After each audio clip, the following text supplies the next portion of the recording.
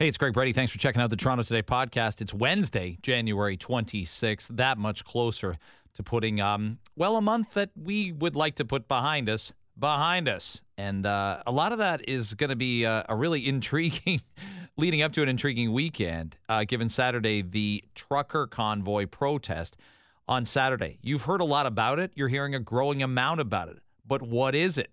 And how is it being co-opted, or is it at all, by people and plans and concepts that the truckers really don't endorse at the end of the day? It's got a lot of layers to it. I agree it's not the most cut and dried topic, but we get into it out of the gate.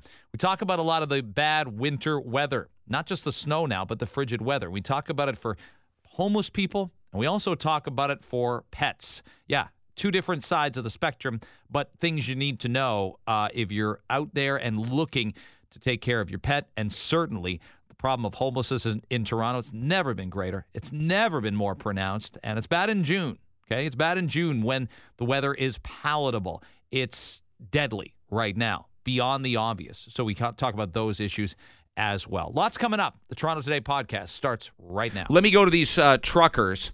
I don't know where this one's going to go. Maybe you have a better sense than me. The idea and the gig in part here is kind of sense and advance things that are coming.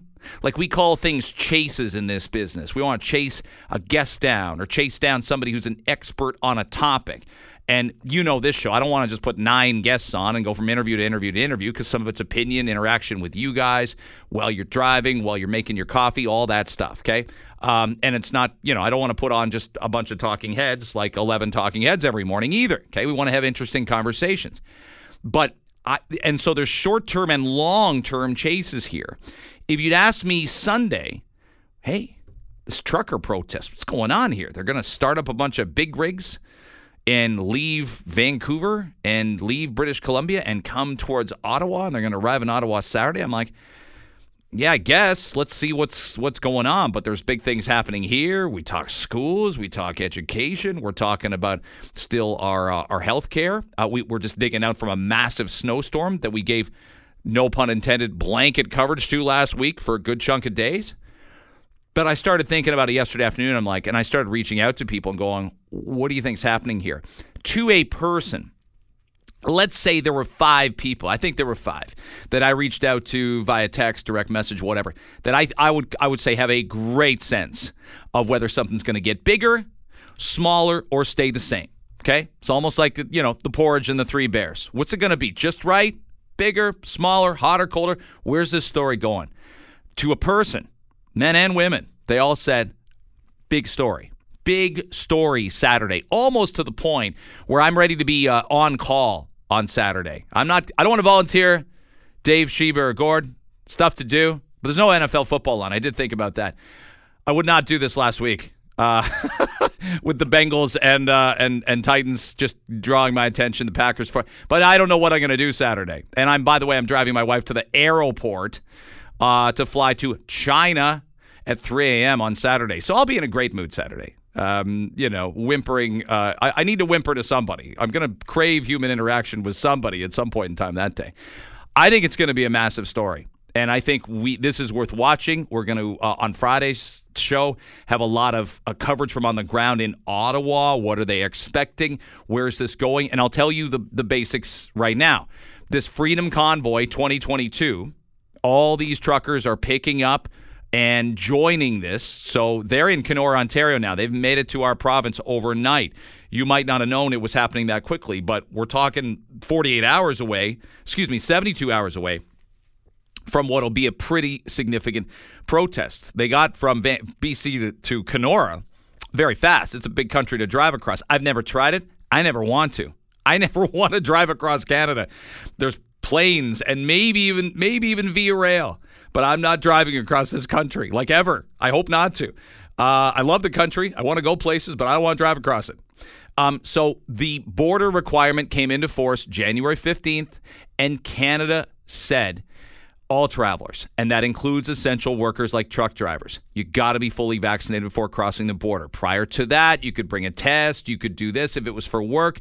If it was for leisure, you needed the vaccination anyway, right? We were all absolutely excited to do some cross-border shopping or go to a sporting event, or maybe concerts would start back up again. I'll never forget in the summer, Guns N' Roses were playing Comerica Park in Michigan. And my wife was still in Japan at the time covering the Olympics for the Globe and Mail in the Summer Olympics. God, that felt like 3 weeks. It feels like 3 weeks ago now. And I'm thinking, can I get across to go see GNR? Outdoors, couple beers. Try and make sure my 15 and 13-year-old don't have any of those beers. They're not asking, but sampling is a thing. And I thought to myself, yeah, this is going to happen. And then the border didn't open. And then it didn't open Labor Day weekend. And then it didn't open the first 3 weeks in September. But then it did. And we started to get pretty excited. And that propelled, I think, people to go and get their shots. But this is going to be interesting. And I don't know what the vibe, what the tone, what the mood in the room, to make a sports analogy, is going to be in Ottawa on Saturday. Is it how much anger? Like, if you're going to make that trip, you're not coming just to stand around, wave a sign, get back in your truck, and go home.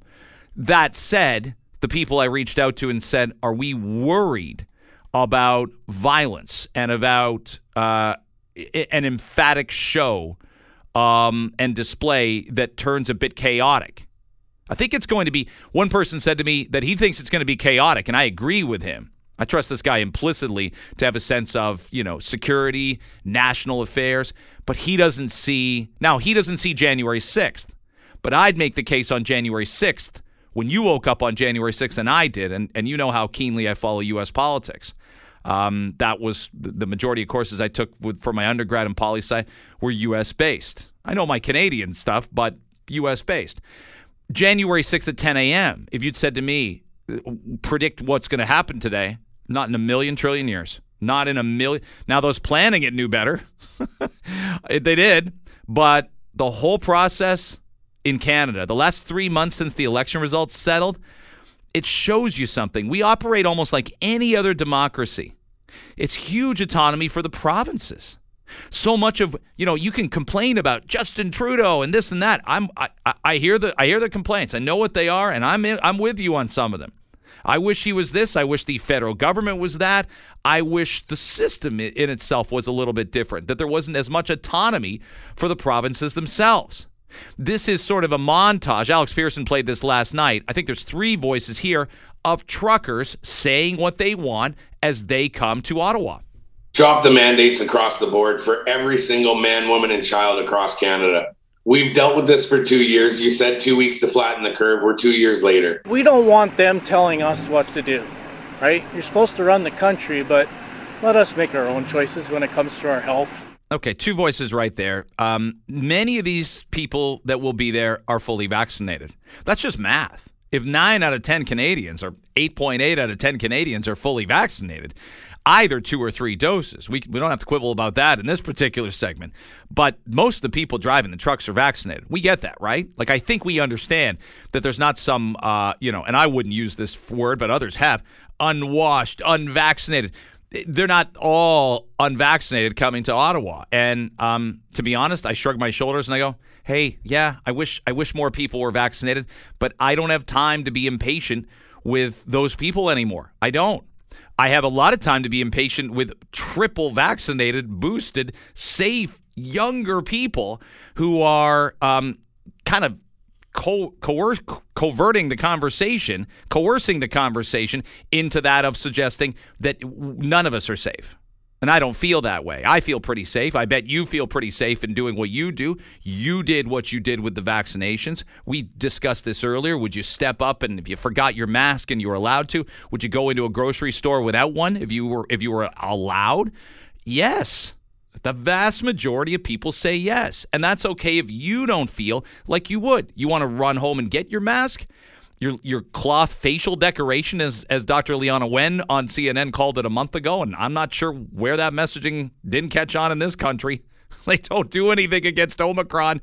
The very best experts are telling you that. So if it's just about upping your mask game to avoid getting the virus now, so you can get it later when we eventually do take masks off, fantastic, wonderful. But I don't have a feel for this convoy. I know it's going to be a big story, but I don't have a feel for the tone, and I don't have a feel for the pace of it. And a lot of people angry just period at the federal government.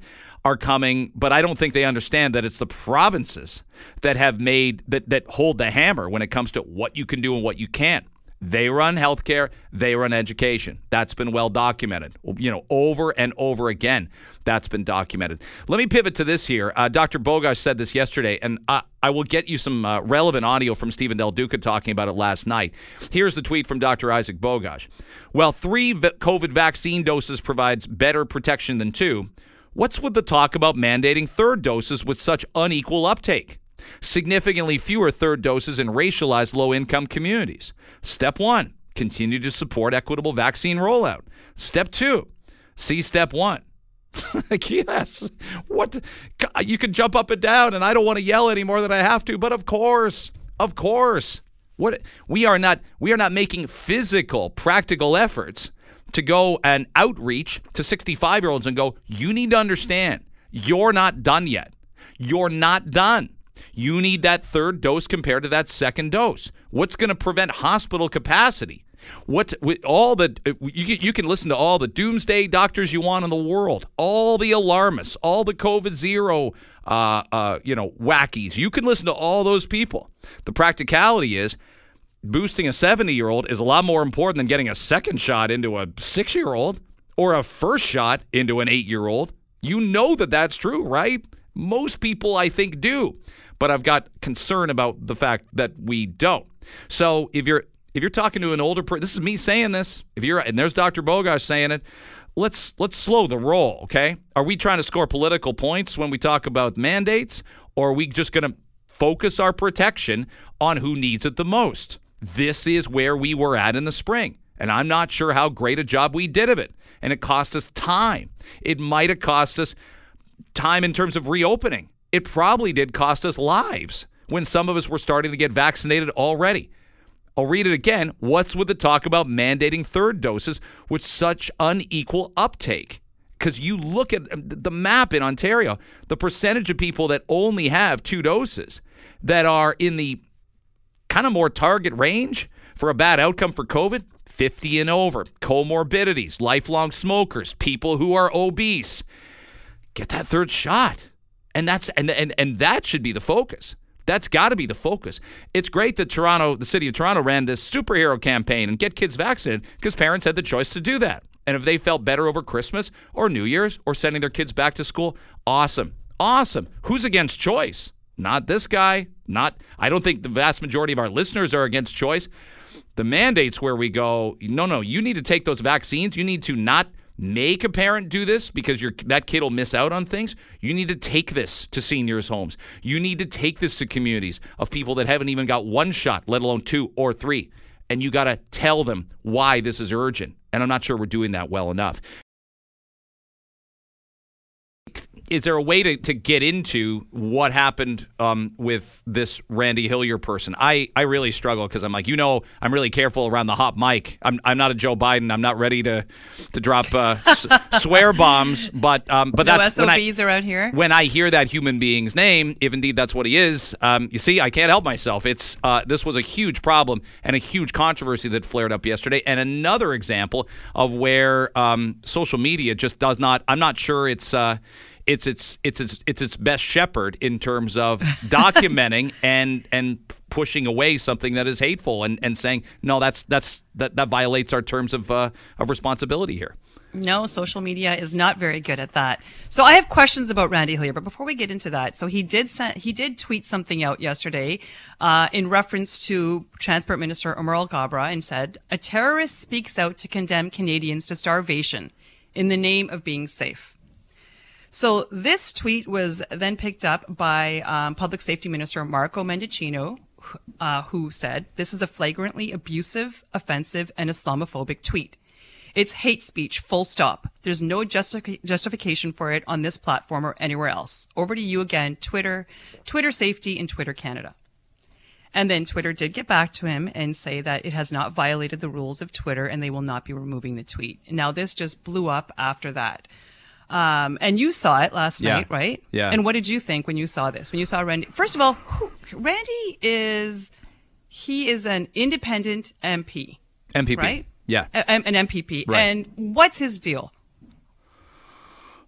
Where do I start?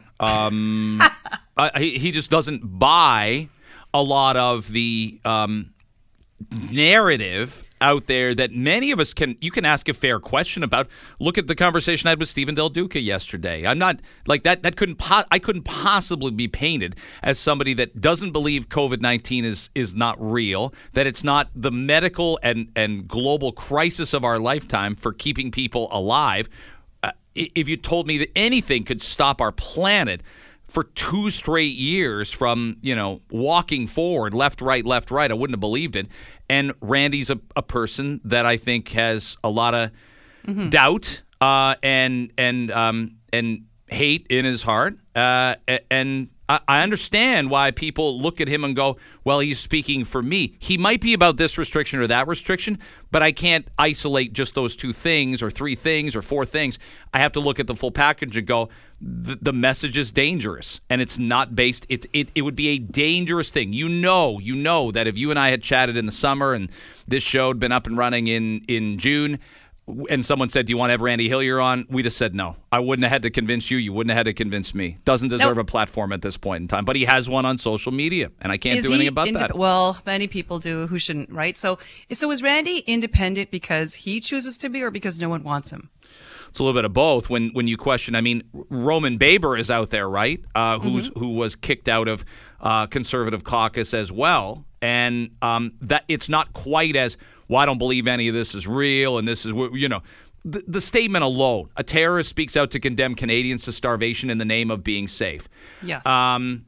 So this comes from an Your elected... question might be, does he say that about a white person? You might be say, does he call a terrorist a white? He might call Justin Trudeau a terrorist, and we might shrug our shoulders, but it doesn't matter. It doesn't matter. It's hate speech. So this comes from an elected official in Ontario. So Hillier's calling Alghabra a terrorist because he's Muslim and he's Arab. Okay, this is complete Islamophobia and hate speech. And we're 3 days away from January 29th, which is the 5-year anniversary of the Quebec City mosque attack. Yeah.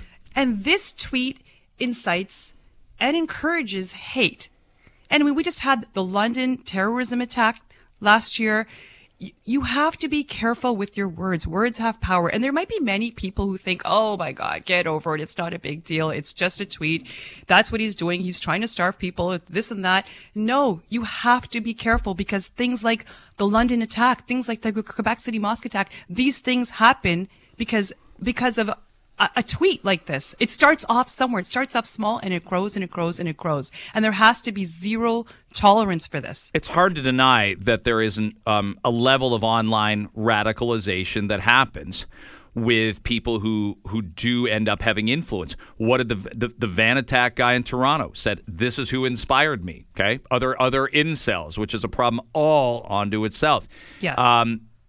But as well, the mosque attacker said the same thing. He looked to a couple mass murderers in the United States and said, these are people that inspired me. So all this is a problem. And people want to play, what I call it, whataboutism. And a lot of people call it whataboutism. Well, do you like Justin Trudeau saying that anti-vaxxers are all racist, misogynists? No, I don't. No, but that's of course a huge not. difference. That's a massive stretch. You're leaping over tons of hurdles to justify anything that Randy Hillier said yesterday. It's all wrong. I don't believe that Hillier would have used the word terrorist if it wasn't directed at anybody else. I think because the extreme Islamophobia that Arabs in this country face every day, whether it's a microaggression, whether it's blatant, whether it's whatever it is, it has to stop. And it's because of a simple tweet like this that encourages it, that continues it, and it starts somewhere. And there has to be zero tolerance in our country, especially from an elected official.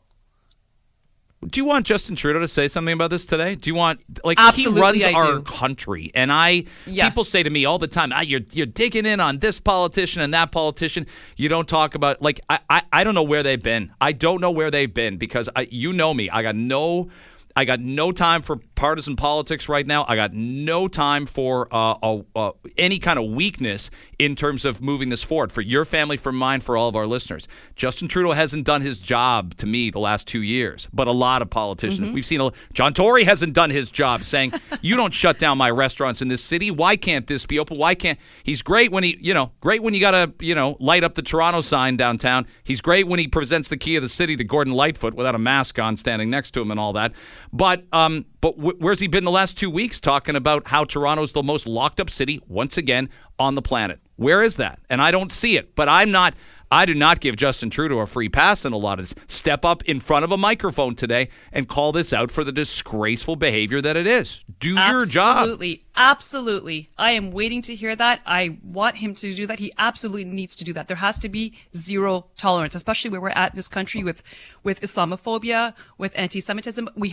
There's zero tolerance. And I want to hear from our Prime Minister today on this. It would be great if that was the case. We'll come back. By the way, let me read this from Jim in Brantford on text 289-975-1640, and we can react to this too. Are they going to burn down Ottawa on Saturday, this protest? No, but those in government at the federal, provincial level better be listening. I think we can all agree we need the truckers and better listen to them. Not only are they going to be represented at this protest, but other segments of society across the board. People are mad, tired, they've had enough, and are done rolling over and playing dead. And people might think there might be some, doctor that says, oh, well, that's so selfish. And we get back to if you go out and eat at a restaurant and, take your grandfather to breakfast, you're voting for schools to be closed or you're putting people in the hospital. That tactic, people have put up their hand and said, I'm done with you blaming and shaming me. And there's no moral crisis or no moral failure in acquiring COVID now at this point. And I'm worried that we did that too much, that we're like, you know how it is when you hear somebody gets COVID, you're like, how'd you get it? What were you doing? Where were you? And now I don't think we do that anymore. I don't think we do that like we did a year ago. So Jim in Brantford makes a great point. And if the majority of people feel that way, Sheba, they get to vote just like you and I do. They get to go to the ballot box. They get to have their say next June. They just did last September federally. I really hope change comes. We need it. I think we're all frustrated with our politicians, and I'm frustrated with every single politician that's been involved in this pandemic. And sure, no one could see it coming, but it's here, and I feel like it was extremely mishandled, especially in Ontario. And I'm just frustrated. And you're right. The blame and shame has to stop. The division has to stop. Enough with it already. There has to be another way for all of us to move forward together. Yeah. And even people who are passing away from COVID. I know people whose family members, elderly family members, have passed away in, long-term care, and they're hesitant to share that their family member had COVID because they feel shame. Where are we at? Where are we at when we feel shame for this, for a global pandemic that is this variant was so easy to catch? And imagine we've got people saying, well, you're talking now, other people that want to be selfish and go here and there. That's why they're bringing up suicide rates and addiction rates and depression rates. I'm like, oh my goodness. The idea that those are politicized topics when you're talking about, it's not just a simple weight gain here and there. It's not the freshman 15 when we all go away to university. It's we're talking suicide, addiction, depression. And that's a big thing that's got hospitals struggling to keep up. That's a massive thing. Nurses and doctors that we speak to on this show are struggling to keep up as a result. They're not shrugging their shoulders at COVID. They're saying we got a wealth of problems on our plate right now, so we can't just focus on one anymore. We did it. We did that. Did it work? I'm not so sure it worked. No, it didn't, and they're exhausted. We need to find a better way to move forward together. Well said. Annie Kidder is with People for Education. She is the executive director of it, and I really enjoyed talking about the education process with her. And Annie, thank you for making the time. I think when we talked, we were still schools were still closed. There were signs that it would get back to normal. We've been in it about a week now. We'll never find 30 teachers in a room that all agree on how it's going right now unanimously. But what's your feel when you speak to educators for how this last 5, 6, 7 days of in-person learning has gone? Well, I wouldn't call it back to normal. I think that's very important. I think that, there's sort of two parts to it. One, I think for the most part, all educators and school staff are really happy to have kids back in school, and they know that's better for everybody, and for kids. And they're doing their best to make it work. I think on the other end of the spectrum, they're all under an incredible amount of strain to try to make it work, to deal with all the people who are off sick, and to ensure that they're, sort of understanding how the kids are doing, how they're doing emotionally and in terms of their well-being and their mental health, but also how they're doing educationally. And I think that part is the kind of untold story of what's going on in schools. We understandably have focused really, really a lot on, masks and vaccinations and safety. Of course we should, but we've been kind of missing the education part in this conversation, I think. I'm going to come back to the here and now, and especially in the GTA and in Toronto, but you made note on Twitter that the Canadian Teachers Federation is calling for something I find like long overdue. Like, I think this will get created and we'll wonder, why didn't we think of this 20 years ago? But it's the creation of a national table for public education. And this has been a big problem, Annie, the last 2 years is people, I talked to my parents, former teachers, and they're like, where has this concept been? Because we just think, well, the province handles education and what works here won't work there. But yet we're not that big a country, okay? We're not that big a country with 35 million people. Surely we can have some national standards and conversations about the importance of doing this for our kids. Well, we have this pesky constitution, which makes that actually harder than you would think. So there has been resistance for a gazillion, since we've had a constitution, because the provinces and territories very much guard their sort of jurisdictional, right to go, no, we have all the say over education. But I agree with the Canadian Teachers Federation, and I think that there is a way to have a conversation across the country about education. We're trying to do it now. We've just been doing a big scan of all the education policies across the country. But until we do that, we're not going to be I don't think that we're going to sort of communicate to people why education is important to everybody, whether you have kids in schools or not. And also, to have that conversation about what kind of country we want to live in. And if that's the kind of country we want, then what's the role of schools? What do we need to be doing in our schools all across the country? And with keeping in mind, though, yes, things are different everywhere. You have to respond to the unique and sort of different needs and cultures of different provinces and territories. But that national conversation, I think, would help. It's Annie Kidder joining us, of course, and just a fantastic voice, Executive Director of People for Education. Now, let's check some boxes for what I'm hearing from teachers and see if you're hearing the same thing. I hear from a lot of teachers who have their masks. They were worried that, maybe in the 2 weeks that it took the government, again, I can't defend the dithering through all of December once we knew what Omicron, you like that word, dithering? I'll use it again. Dithering December. I think we can just use it to describe December. Anyway. Yeah, we need a logo. We need a website. We need all that stuff. So more should have been done in December leading up to the holiday break. No question about it. But the majority of teachers I hear were able to use that time either to get that third vaccination shot and or to get masks that they felt more comfortable in. Are you hearing that also? Yeah, and I think that those things are happening. There's been quite a few complaints about the masks that were sent out for children, but right. I think teachers have their masks, and that is a step. And that there was enough time then for everybody to get their boosters, and it's certainly much easier now to make appointments to get those shots. We still have a real problem with little kids in terms of the percentage of kids who are vaccinated, so percentage of kids 5 to 11. But I think, yes, we got the masks, we got the boosters. We've done that tick on those boxes. Now, ventilation. Many teachers reference this, and some say, I hear, maybe, I don't know if it's an equal amounts, but maybe it's more 2/3 of teachers tell me, I'm boosted. I've got my mask. I know what the job is. I'm going to go in and do the gig. This is what I signed up to do. I love my career. This is what I do. And I hear from some that say, well, it's an older school. Our ventilation. I know there were some kind of rogue protests last week with teachers in their cars. Terrible weather for it. It's better to sit in your car in May. Fine, we agree on that.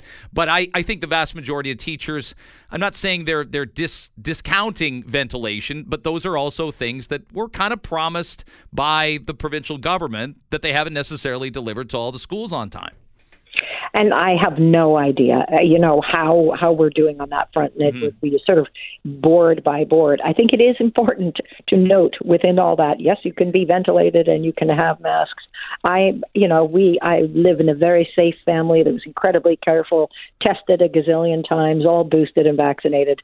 I got COVID. My husband got COVID, and it's so contagious that you can do everything. You can still get COVID, sadly. So when we move the ball forward here, are you seeing more of a normal spring? Predicting this is virtually impossible. We don't have crystal balls, but when the weather starts to turn, we have to be hopeful that either that or we're having 2.5 years of education utterly compromised by COVID-19. And this was the first school closure, Annie, January 3rd, where I said, I think it's wrong. I think it's wrong. Yeah. I don't even see the argument for it. But I've got teachers, and they get a voice too, and they're in the classroom and I'm not. And some disagreed with me on that. Well, and I think that, the hope for the spring, is some normalcy in terms of disease. I'm hoping that this was, the worst thing that we've gone through, and that, things will get better in that way. And then I think, or even now, the focus has to be on what has the impact been on kids all this time, and what's our vision and our plan in terms of how we're going to ensure that kids can overcome this impact of the last 2 hellish years. And you can imagine if you're little, all this disruption, or trying to learn online, or just plain not feeling safe and worrying your parents are going to get sick. So, that really, it's understandable to focus on, on the safety, but what we really need to be thinking about now, which has not been articulated in Ontario, is what are we doing from an educational point of view, and what kind of resources, need to be there in schools? What do teachers need? What are teachers and principals seeing right now in their kids? And how are we listening to them? Because I think that's the big next step. Yeah, the listening is the most massive thing. I want to end on a positive note. So you tell me, in a best case scenario, does our fall look as normal? I know we got 8 months to get there, but does our fall 22-23 education year look a ton more normal? Do you see kids with at least masks being optional? Do you see sports being wide open, field trips being? We have to hope for that, right? We need that in our hearts to at least believe we can get there. Yeah, and absolutely. I need it in my heart anyway. So, yes, I believe that's so. But, and again, I'm not to harp on this, but we really need then to be focusing on how do we make sure that we've dealt with all of the kind of fallout of COVID on kids, and that we're going to be dealing with it for, the next at least couple of years, and that's what's needed now is that plan. Well, and teachers, I made this point in January too, Annie. I think there's being safe and feeling safe. I understand there's a lot of people with collective and individual anxiety. We got to listen to those people. We got to get them. The original concept was 2 weeks to slow the spread. We got to take time, as much time as we need, to crush people's anxiety about just being back in front of people again. I know everybody feels it, right? Yeah, no, and it's so weird now to feel like other people aren't safe. Children who aren't vaccinated aren't safe. Yeah. I'm sure it's done a job on all of our heads at this point. Yeah. Annie, thank you very much for your advocacy. Okay. Appreciate you coming on the show. Thanks a lot. Annie Kidder from People for Education. By the way, I should have mentioned this, pals with Charles Pascal, who was on, and Pascal was on with us yesterday. This is the most ringing endorsement. I don't think I've fished this out of him. Like, there's a little game we play at home called Fishing for Compliments. Fishing for compliments. That'd be a great board game. It really would. But I don't think we were going here. I think Charles wanted to say this, and we just kind of dragged this out of him yesterday. Well, you are my favorite show. Because I keep getting invites to talk about all sorts of things related to public education from other outlets, and I'm so tired of hearing my own voice, but when your producer calls, I respond. Thank God. Yeah, and please, at the end of the interview, list all the shows alphabetically that you say no to. I think people should know where they And then we hung up on him because he wouldn't do it. I mean, listen, you can give the show some love, but then if you're not going to answer the damn question, out you go. I cast you out. I know you've heard the phrase, not all heroes wear capes. I see people walking dogs in this weather. They are, and maybe some of the dogs are even wearing capes. They're wearing booties and sweaters. That's what I see when I walk in the areas where it's safe to walk. But that doesn't mean pets need to be outside. Doesn't mean there isn't an element of concern. And even when I hear a dog barking outside, I know it's my neighbors. I know they've got the best interest. I got dogs on one side of me, dogs on the other side, and I know how much they love them. But pets and this weather and this extreme cold do not go together. I want to bring on Sarah Michelle of Vetster. She's medical director and a vet out in Hamilton, I believe. Dr. Michelle, thank you very much for coming on the show. I appreciate it. Good morning. Thank you very much for having me. It's great to have you. Yeah, this, so many layers of every topic we do seems to factor into the weather and all the snow we've got. But you're probably seeing what I see is that, it's still that rite of passage that people have to get their dogs outside. And sometimes the dogs don't want to go, but it's a pretty essential part of dog ownership. It sure is. And, for many dogs, they're trained and their bathroom habits are outside. So they have to get out there to relieve themselves. But with these really extreme temperatures, we need to be mindful when we're taking them out for longer excursions, protecting, them from the cold, just like we would ourselves. This is amazing to me, and it probably shouldn't be surprising. People think, well, come on, they've got a furry coat or they've got lots of hair. But dogs can get frostbite like people can. Tell our audience, tell our listeners, our pet owners, what some of the warning signs are for a dog potentially getting frostbite. Well, that's a great question. And dogs can get frostbite because their extremities can feel the cold the same as ours. So their ear tips, their feet, any other sort of distal extremities, the tip of the tail, etc. And it's important, if it's too cold for you outside, if there's warnings that, exposed skin could feel frostbite within a few minutes of being outside, it's the same rules apply for your dog or your cat out there. And so being mindful of watching for change in color on extremities, or, if your pet is really uncomfortable and wanting to go back inside, those are all things that we want to be really cognitive of and not spend too long outside.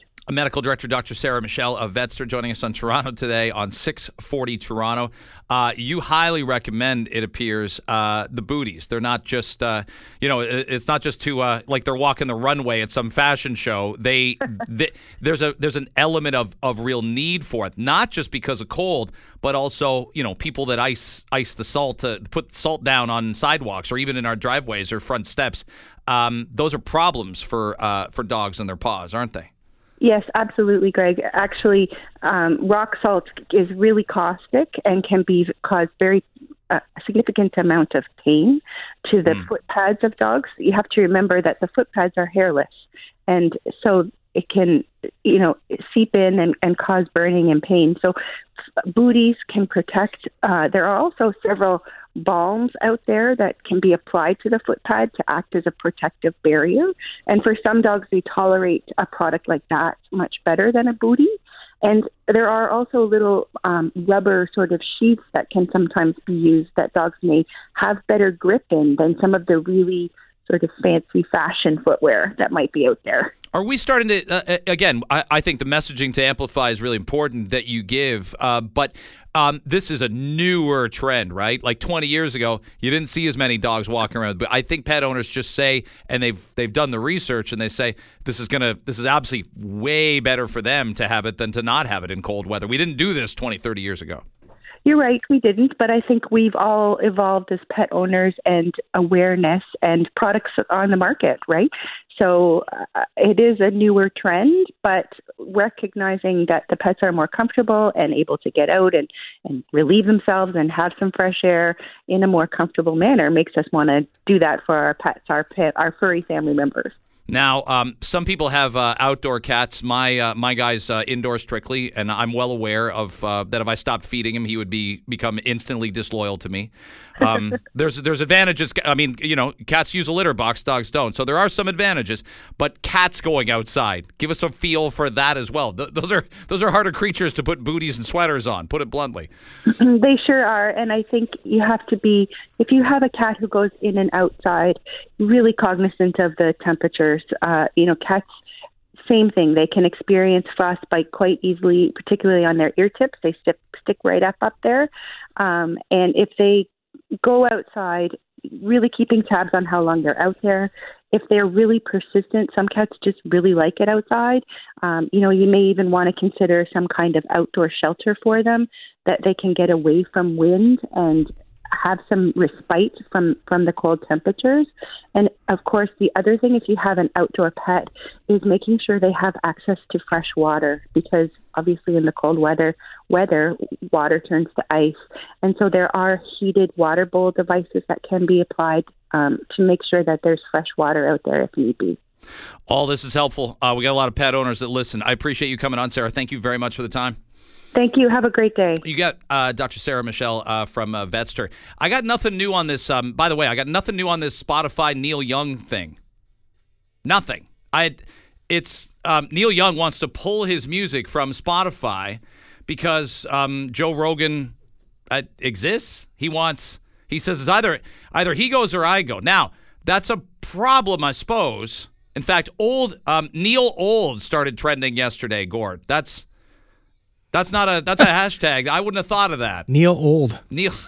Okay. Neil Old. But he wants Spotify to take his music down because of Joe Rogan's podcast. Now, Joe's got like 20 million downloads a week or something. It's something insane like that. And I'm seeing Neil has about 6 million. But it's a battle of titans here. This isn't Dexy's Midnight Runners saying, take down Come On Eileen and any other song that people would recognize. But do the artists get paid from Spotify? It'd be... Because I don't think they are, right? Because then it'd be a bigger...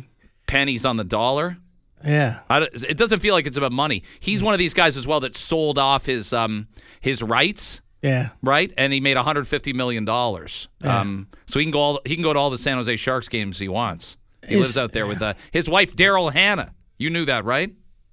I did not know that. They are married, the former Jackson Brown girlfriend. I did not know that. Yeah. Well, we'll keep people updated on Joe Rogan v. Neil Young and see where this on the radar of things that matter right now. That's very low. It's high. What if Neil was on the podcast with Joe? You're not listening? No. Oh, okay, maybe they'd yell at each other. 7:31. Dave Bradley, you want to pick a side? Joe Rogan, Neil Young. I don't want to put you on this. I don't even have a side on this. I just find it fascinating. I like Neil Young's music though. I do too. Yeah, I'm 100% big fan. Yeah, but ultimatums. That's a big. It's a big line in the sand, Ron. Should Toronto Today do that? We're on Spotify. Should we give Spotify an ultimatum? It's either us or Joe Rogan. See Probably how that not. Works out for us. They've got to weigh a big cost-benefit analysis of that. Yeah, that would last as long as like Tyson and Spinks in 1988. What are we working on for 8 o'clock? Well, they're calling it a freedom convoy, and it's truckers driving across the country upset over vaccine mandates for crossing the border. They're now in Kenora. After starting in BC, they'll be in Ottawa on Saturday. We'll tell you when they're expected to pass through Toronto. We knew there could be more announcements like these, but a survey outside of what once was an Indigenous residential school in BC has identified what could be 93 potential human burials. Just one of several sites being inspected across the country, and it's being called a stealth version of the Omicron variant. There's been 51 cases already identified in Canada. Health experts say they're just keeping an eye on this one. It's not yet to the point of variant of concern. Looks like it's no more serious than the original Omicron. We'll get more at 8 o'clock. Thanks, Dave. Sounds good. On the way back, a chat with Annie Kidder from People for Education. What's her word on the street and in the classroom and in the hallways and in the teachers' lounges about how we've done a week in to a return to in-person learning. We'll get her read on it and where we need to go in the next few weeks, as importantly, coming up next. 7:32, let's check the roads right now, and we do that with Jackie King.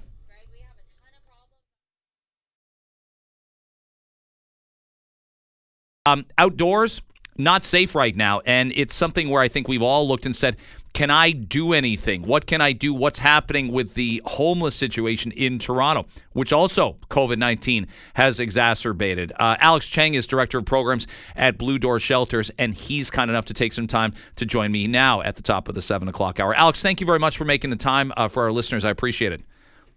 Hi, Greg. Good morning. Thank you for having me. Totally. Boy, this has been beyond the perfect storm, no pun intended, for people that are forced to spend time outside this time of year. Homelessness is it's a very difficult topic 12 months of the year, and we saw it in the summer. We talked about some of the encampments, some of the, the brutal methodology by which the city and its police move people out of those encampments. We got a different story right now. It's bitter cold. There's snow everywhere. This is a massive, massive problem for people that don't have a home. You're absolutely right, Greg. I think cold weather events, extreme cold weather events like this, disproportionately affect vulnerable populations, like those who are homeless or at risk of being homeless, especially due to COVID, because there's a lack of spaces really for people to go to during the daytime. But I think the most important thing to really keep in mind is that there are local shelters, local services, warming centers that people can access. In terms of being part of the community, there are ways to get involved as well in terms of being able to call those services and find out what it is that they need. For us, for example, we're always looking for donations, especially gift cards that will allow us then to purchase some of the gear that people need to be able to stay safe out there. You've hit it straight on the nail as well. I mean, homelessness is a year-round problem, but we do get to see it highlighted with extreme weather events like extreme heat and extreme cold. But there's things that we can do all year round as well.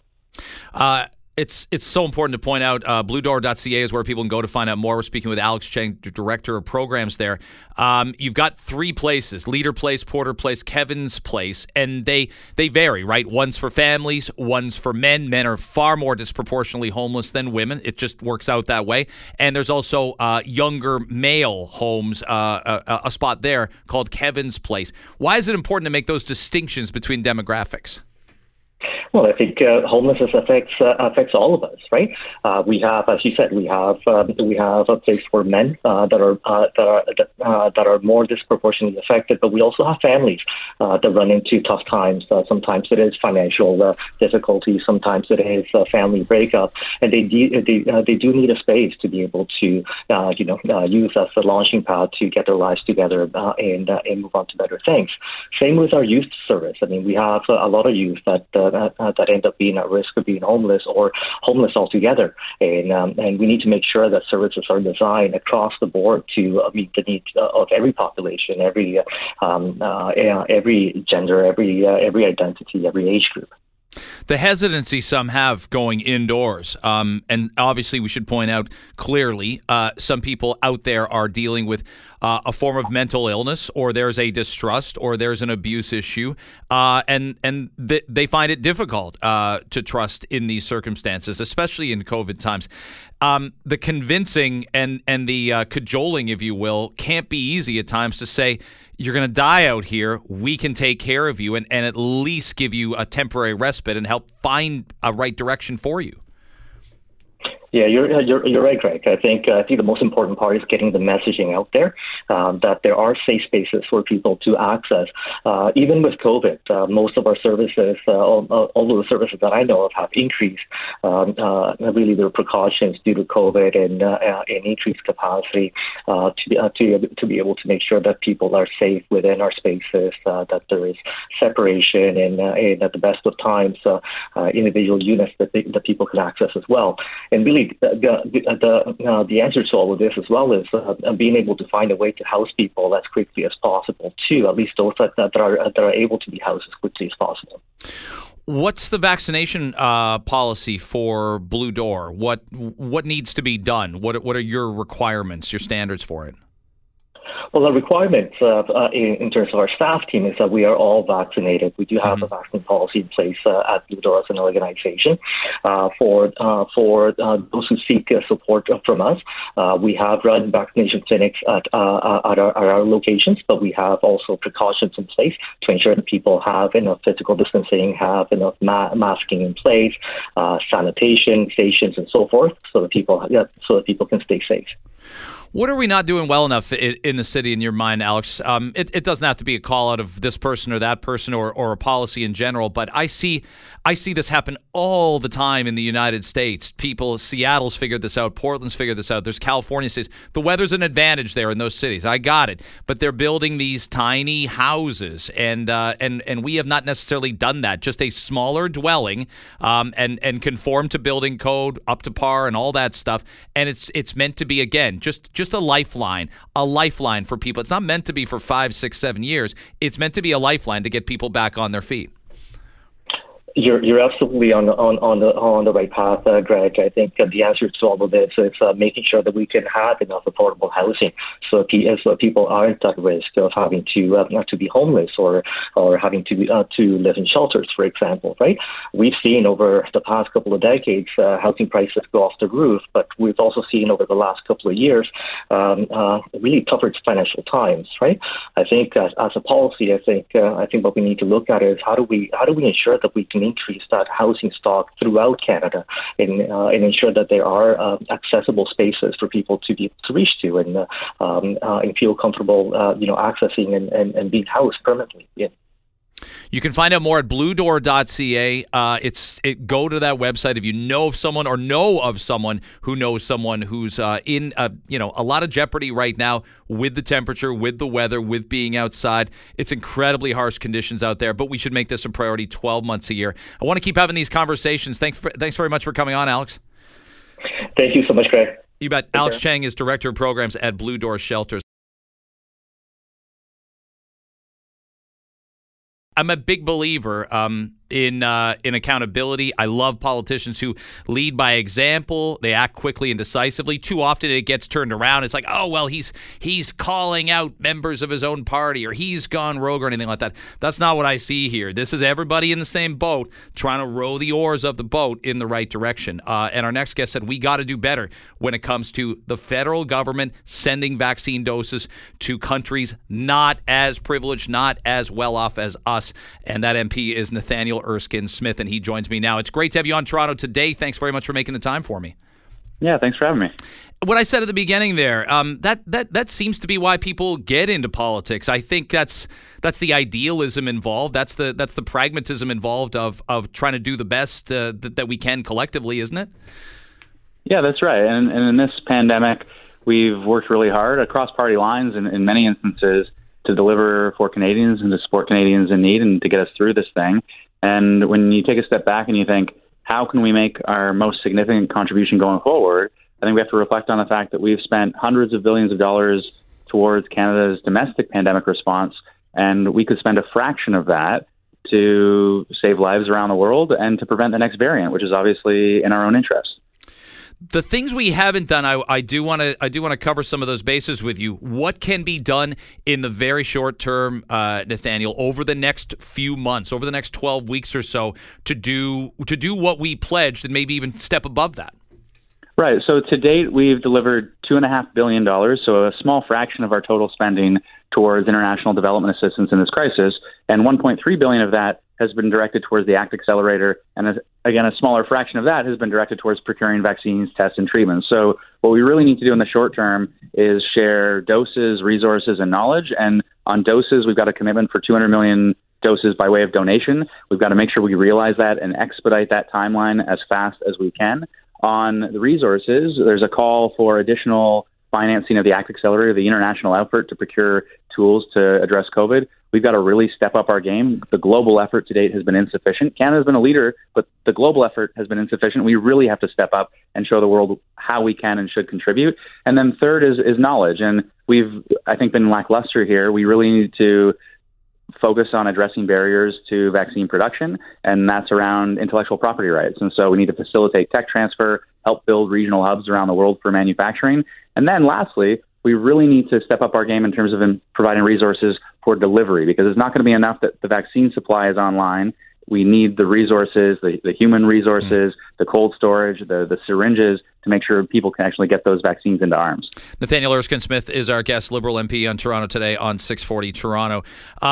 When you decide to speak up, again, as I said out of the gate, I think sometimes we live in an echo chamber. We surround ourselves with like-minded people, and this is a challenge, I think, to not just yourself, but your own government here. I think it takes some bravery to do that, but I bet you most people have said, yeah, like sometimes we're juggling so many balls in the air at once, we lose focus on one or two. The overwhelming reaction to the motion that I have I'm introducing a motion. Parliament isn't sitting yet, but I'm going to introduce a motion when we get back.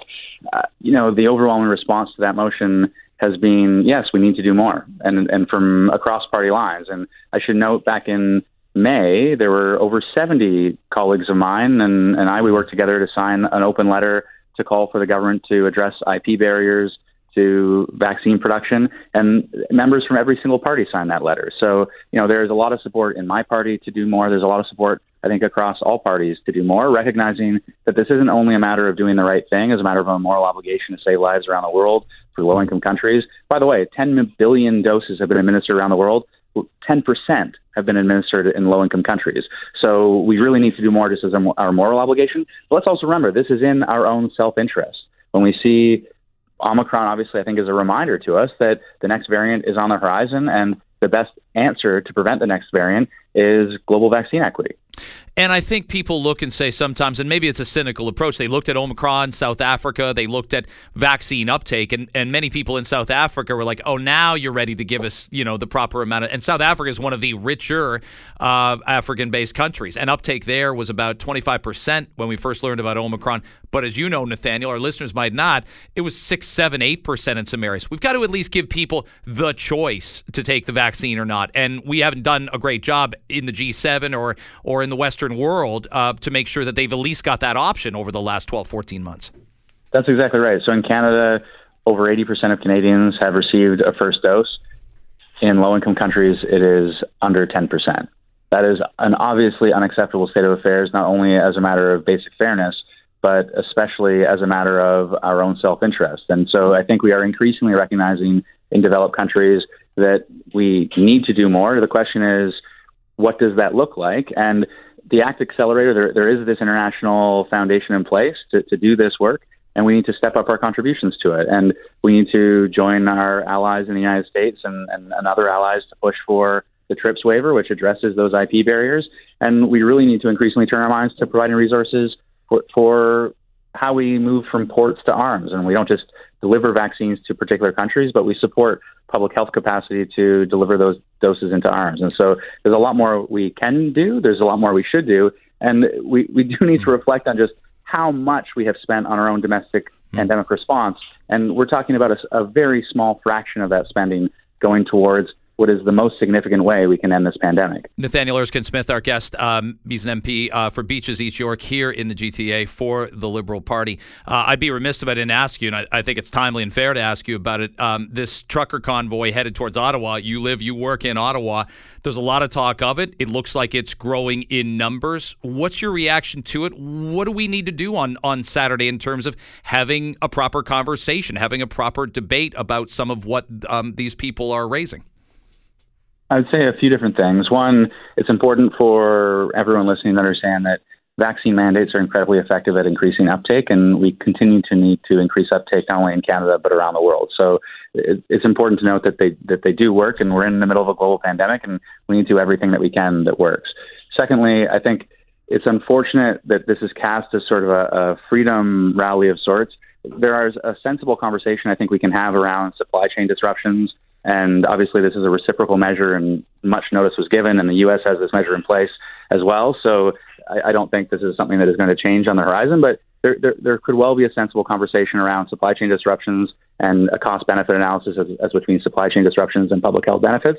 But we're not having a sensible conversation. This is a misplaced appeal to liberty. You've got conservative colleagues of mine, I think, using really unfortunate language around vaccine vendettas, and you had the former conservative leader saying the Prime Minister is the greatest threat to freedom in this country. And I think all of that is really unfortunate and problematic, and we need to tone things down. We need to make sure we emphasize that we manage our disagreements with respect fundamentally, and we understand what works and we follow the evidence. And I think, frankly, those of us in politics have to remember that we're trustees in the public interest, and democracies can be fragile, and we shouldn't be, I don't think we should be supporting the kind of rhetoric that can be really problematic and move debate sideways. So, I hope we manage it. Yeah, we'll see where it all goes. Nathaniel Erskine-Smith, thanks for your advocacy on the global vaccine issue. You have a screaming human being in your house. I'm not going to keep you. I've been there, done that. Bought the T-shirt. Thanks for coming on the show. Please come on more often. All good. Thanks very much. We usually have a weekly visit with our next guest, pharmacologist Sabina Vohra-Miller. It's great to have you on. How are you holding up? I'm good, thank you. Thanks for having me again. Someday we'll all be able to go outside again for more than 11 minutes at a time. Is that your hope? Tell me you don't love this. Some people like the snow. Some people love it. I'm not a fan. Not a fan at all. You know what? I'll be okay. So I'm going to tell you my little secret. We want more secrets. This is good on the show. Good. Yeah, I cannot walk on snow because I just don't have the balance. I didn't grow up here. I didn't grow up with snow. And it's one of those things you learn how to do when you're little and you're walking in snow and you're walking on ice. I didn't have any of that training. I haven't seen any international studies that say but I get it. Listen, I went out for a walk with my wife Sunday and I'm like, no, I'm going down at some point and I'm going to separate my shoulder, go to the emergency room. We got to turn back. It was too windy and I felt too ginger, if you will. My 5-year-old holds my hand and says, "Mommy, hold my hand." Well, it sounds like the 5-year-old has more confidence than you in the snow, though. So, or it's equal, right? It's you pick each other up a little bit. Exactly. We saw this about a new COVID vaccine which targets specifically the Omicron variant. And as you know, and we're going to get into it, so much is out there, and you're like, should I believe? Is this a 10 out of 10 for believability? Is this a 2 out of? Where is it? But they are enrolling adults into a trial, and Moderna wants to start its own Omicron-specific shot because the current vaccines we have, Omicron hasn't completely eluded, but we've obviously seen a lot more double vaccinated breakthrough cases. What's your thought on the potential for another COVID vaccine that targets only Omicron? Will we get something like that, or is it even necessary? Yeah, I mean, I think first of all, it's really prudent to prepare and have this data available if we do need to use it. I think that if we have this data, then we can make an evidence-based decision on whether there is, in fact, a need for an Omicron-specific vaccine or not. But what we don't know at this point is what data is actually going to be required or necessary, or what the process for approval would be. So a lot of these things are question marks right now, and I think also we need to remember that this data won't be available until at least mid-year of this year. And frankly, it remains to be seen if Omicron will continue to be the variant in circulation. I mean, if anything, this pandemic has taught me is that the next variant is circulating before we've even dealt with the previous one. So, I mean, I think there's a lot that is a question mark right now, but I think it's fantastic that we're being prudent and we're being proactive and we're doing these studies. I think we've all, well, put it this way, we've all learned our lesson to forecast 4 months ahead and say, you know, what will our planet look like? What will our own individual? I asked Annie Kidder that about schools in the fall, and she just started laughing. And I'm like, yeah, it's not the best question, but I was looking for a panacea, best case scenario question for schools. But to your point, yeah, there's real world data that's followed in on the original variant, the Alpha variant. Obviously, we've got it on the Delta variant now. We're still working on Omicron real world data for people that have recovered from it. Yeah, and you know what? There is a lot of data coming out right now from a variety of different places. I mean, CDC just had some fantastic reports coming out. We have some smaller reports coming from New York, from BC, from Ontario, that is showing that the vaccines are, especially once you've got the booster, it's effective, very effective, in fact, in preventing severe illness and hospitalization. I mean, after boosters, is more than 90% efficacy right now to prevent severe illness. That's fantastic. That's what we need to see. And there's also some data to show that even with 2 doses, we're having at least, 70% efficacy in preventing severe illness. And I think that's fantastic. So what we have right now with the vaccines, especially once you're boosted, is still giving us protection against severe illness. Will oral antivirals, which are available now, the Paxlovid, it has Dr. Bogosh has talked about that with me, Dr. Zane Chagla's talked about that with me, and they're like, no one wants to rush Health Canada, no one wants to rush NACI, no one wants this to be poorly communicated. So there is a time and place, and we've been patient with vaccines before. What will the oral antivirals do to defang, for lack of a better word, Omicron? Yeah, I mean, I love that we have therapeutic options right now. I think that's fantastic. Paxlovid it's a fantastic medication. The only issue is that there are a lot of rate-limiting factors with this, right? You have to, first of all, give it within the first 5 days. we know testing is a huge issue right now in Ontario. The second thing with Paxlovid is that there are actually two antivirals in this one medication, and one of them causes a lot of drug-drug interactions. I mean, it used to be the drug of nightmares in school, right, when I was in pharmacology school. And remember that this is really meant for people who have risk factors, which means these are the people who are generally on other medications already. So we're going to have, a hard time with respect to the drug-drug interaction. So it's not going to be something, that we're going to be able to dispense as easily as we had originally hoped for in a therapeutic. Personally, what I feel is the bigger issue right now is that we are critically low in a lot of the medications we are using to treat moderate to severe illness. And we've been low for a couple of months now. And I think that is going to be a huge issue as we get into this next hospitalization wave that we are in. And we're seeing people being hospitalized with, severe illness, and we just don't have very much to offer to them.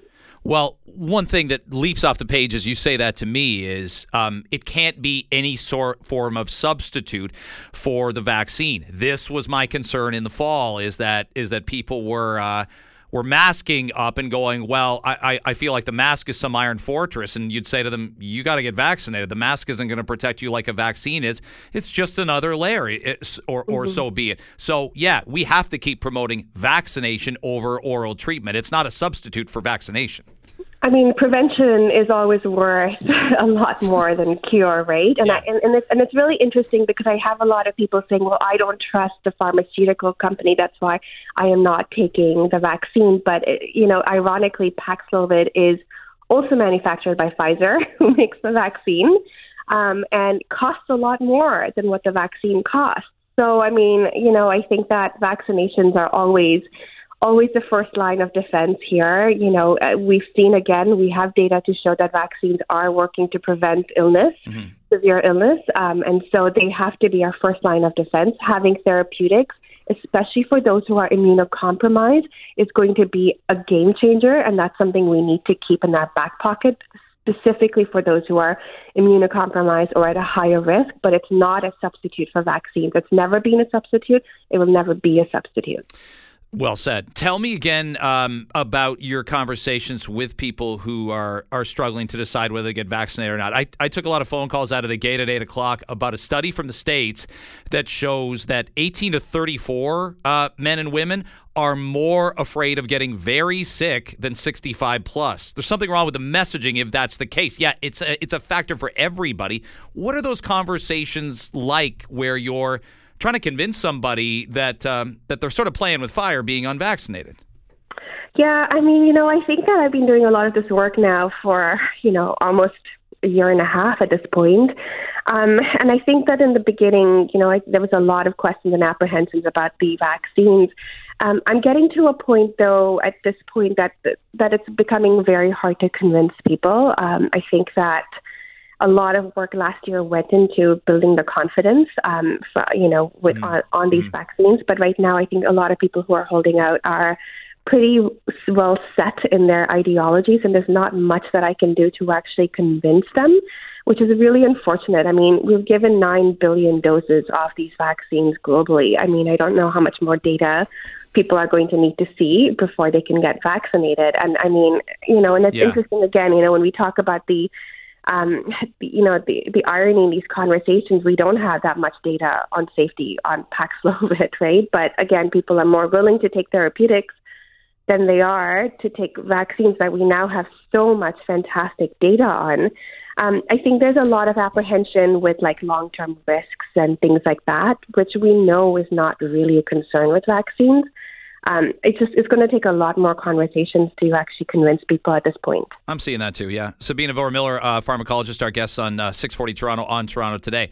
Now, the Spotify thing. I think this is really interesting, and you and I haven't got a chance to talk about it yet. You're one of 270 physicians and scientists signing a document that wants Spotify to have a clear policy that prohibits misinformation, and obviously the Joe Rogan Experience podcast was part of what you set your sights on. Is there anything misunderstood about this? Some people have said, is this censorship? Is this what is it you're looking for from the Spotify platform itself when you sign this document?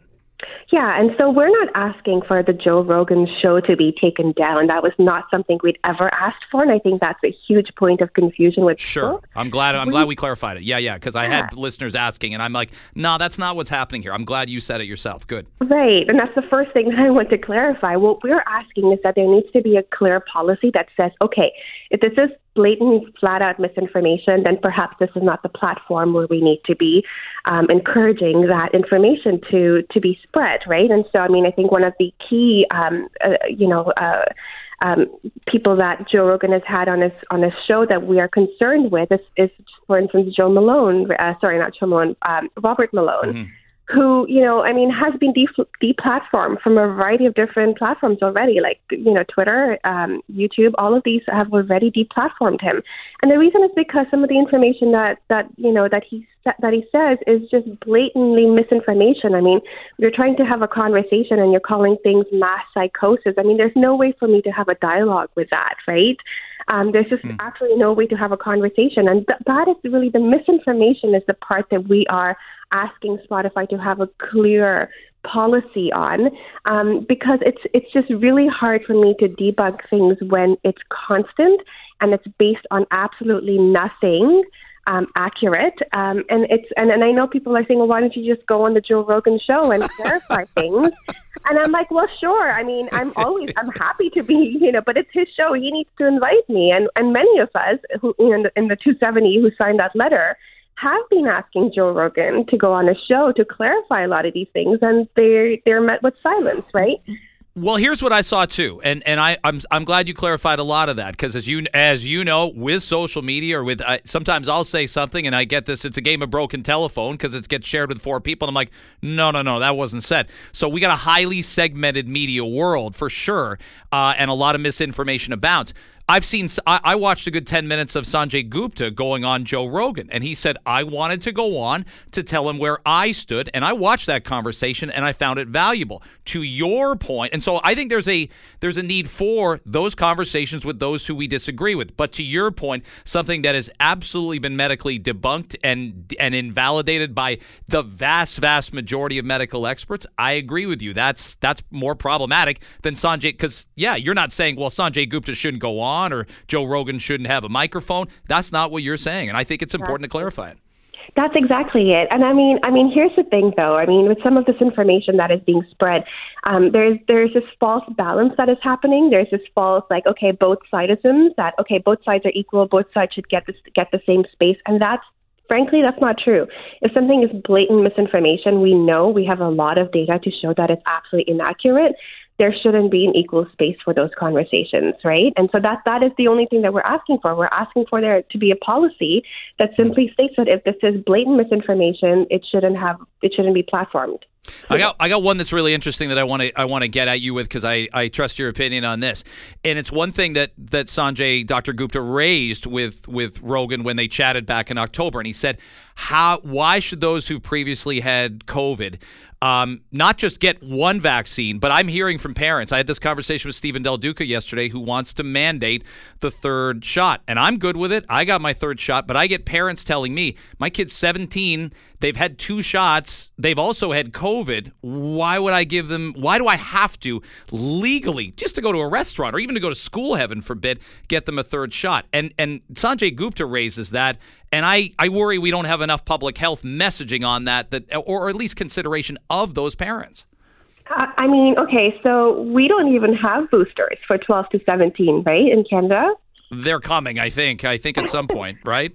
And I just think the choice to get them will come probably within a few months, I would figure. But I also think the reason why we don't actually have these boosters, whereas the U.S. does, is because we don't really have that data to show that people who are at lower risk for having severe illness, who already had 2 doses and an infection, necessarily even need a booster, right? And I think that is one of our ways of trying to wait and see what the data is showing by not actually approving boosters in this population. So I think that is telling that I think we are actually very evidence-based here in Canada. But I would agree with you, and I would agree with this point. I mean, Dr. Topol has said something very similar on that front as well. We don't have that data. And I think infections, after especially 2 doses of vaccines, we have data to show that that is fairly protected. And we don't know how long the protection lasts. That's the question mark that we still need to, understand and discern. And we will have that information in the next couple of months. And at that point, if we feel like, okay, this immunity is waning, perhaps a booster is necessary even in younger people with 2 doses and an infection, sure, let's talk about boosters at that point. But I would agree with you on this as well. And I think there's a reason why we're pausing a little on boosters for specific age populations. I hear that. I like that answer a lot. We absolutely. I think that's an important message for someone as trusted as you to get out there. Thank you very much for the time today, Sabina. Love our chats. We'll talk next week. It's my pleasure. What happened when? January 26th in history, and Dave Bradley walks us through the decades and the centuries. Dave, it's all yours. We'll start off first with a weird holiday. Today is actually Dental Drill Appreciation Day. I don't know why anyone would celebrate this. That's dentists would.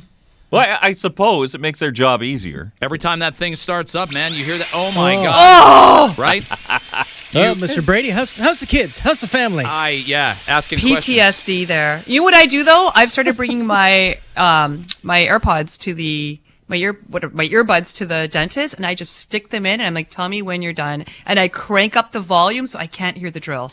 It's weird because dentists started putting like TVs in, and I don't know what year that was, but I'm like, what did we do before that? It's like when you used to go into like a sports bar or a bar, and there'd be like, you just went in there and there was not a television. That's like an 80s thing, right? I remember my dad would take me out to a restaurant. There'd be no, and the dentist would now. They need to entertain you. They got to give kids iPads. They got to give us, television news all the time. They're putting music on for us.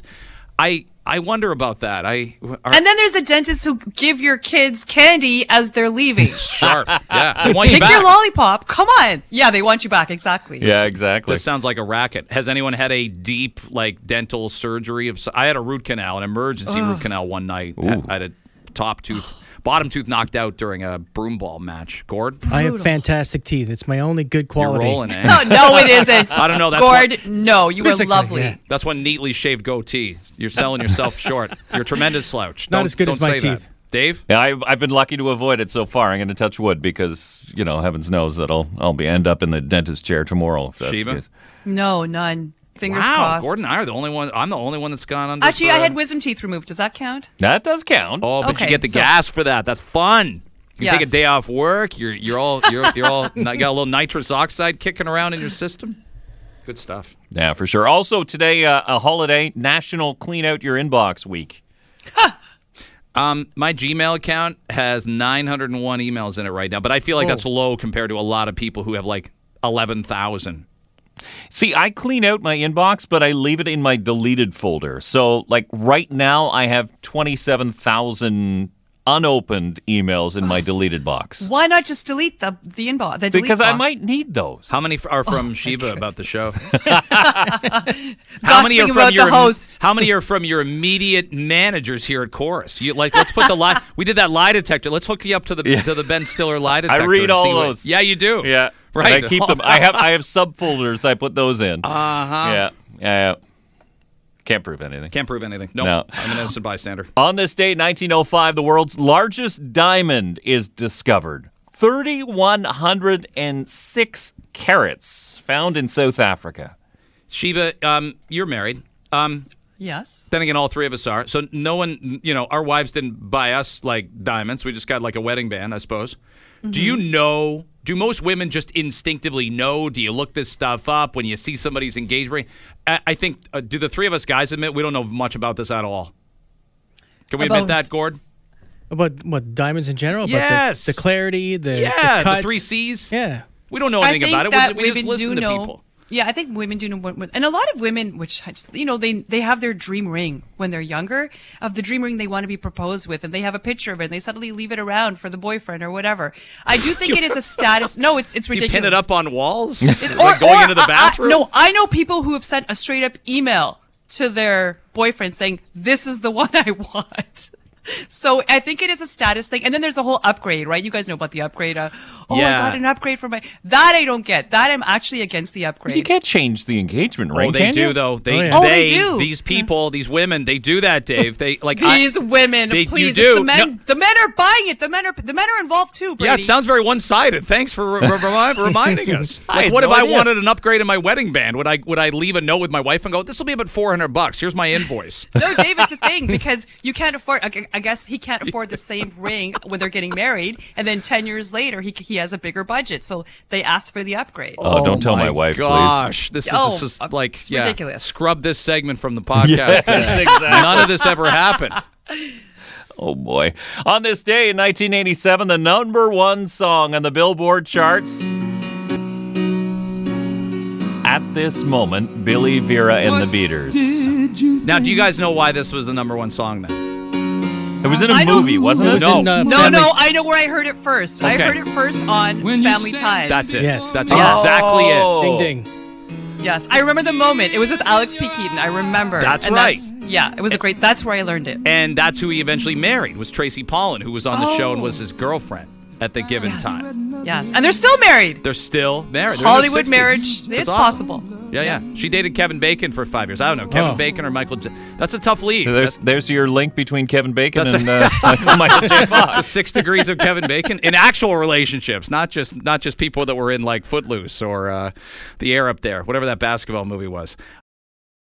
Thanks so much for listening to the Toronto Today podcast. Back with a live show tomorrow on 640 Toronto between 5:30 and 9 in the morning. We appreciate you listening. Please feel free to share this with a friend, a pal, a family member, extended or otherwise. Extend that olive branch, someone you haven't talked to in a long time. They'd love to hear from you, and they'd love a new podcast the more I think about it. Thanks again for listening.